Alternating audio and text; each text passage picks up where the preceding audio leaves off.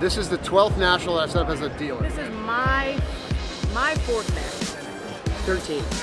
This is my third national.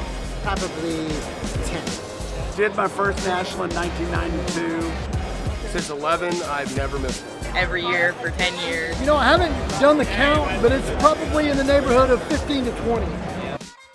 I was coming into the show expecting it to be maybe 50 or 60% as good as the Chicago show, because Chicago is such a great market.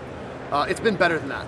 I felt like in years past everyone was chasing like the same big names, but this year I've had so many people come in there looking for their players, and I think the collector market is really strong. I feel like every other person said this is their first national, so I thought that was big. I love seeing that there are far more women at this one than any of the previous.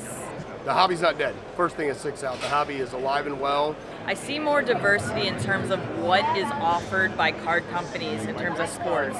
I've seen Major League Lacrosse cards. Buys are more strategic, sales are more strategic.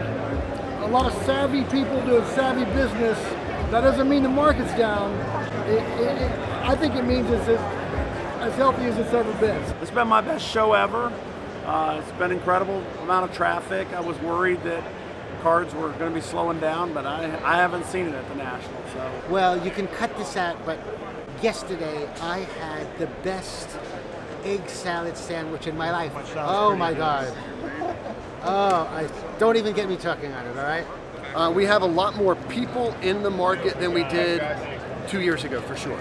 You know, height of the pandemic really brought a lot of people in. If you look purely off of just an exchange rate, and we all have our own ways to figure out what a nice index is, and I know that Slabstocks does as well, I think we're probably down, say, 30% from the peak, but I've seen in the last month the trend back up. I think the market is solid. I think it's really solid, and I think actually really, I was mentioning people coming out looking for their favorite players. I think the sort of mid-range market of people looking for like the $100 to $500 cards has been really great. I feel like it's really good. I mean, I think they got a waiting list for people to get in the National, and I think football will get hot quick. It's hot now. I'm not sure the market knows how hot it really is. Football was really moving. I think you'll see a quick uptick in football. I think baseball will slow down as the end of the season comes up. We're not far from October. Playoff baseball is going to come. You'll see some of the baseball dip. World Cup lingering at the end of the year. I think that could be sneaky. But I see some other cards that have been underappreciated that are going to raise in value. And so among those, of course, I think are like the women's soccer and the WNBA. But I also think hockey has been undervalued for a while. I really think a lot more people are looking for more specific things now, and not just going out there and like, oh, gimme, I'll buy it. I think they're becoming more educated. State of the non-sport market, which is a much smaller market, only having the most intelligent and best-looking people in it. And what's going great are celebrity cards. They want Einstein cards or President Lincoln cards. A lot of people that helped the industry boom over the last 2 or 3 years, a lot of those people were new, and we welcome them with open arms, we embrace them. But what a lot of those people might lack is perspective on where the industry's been. So I always do this analogy with my hands of, we've been in it since it was down way low, and then it went up here.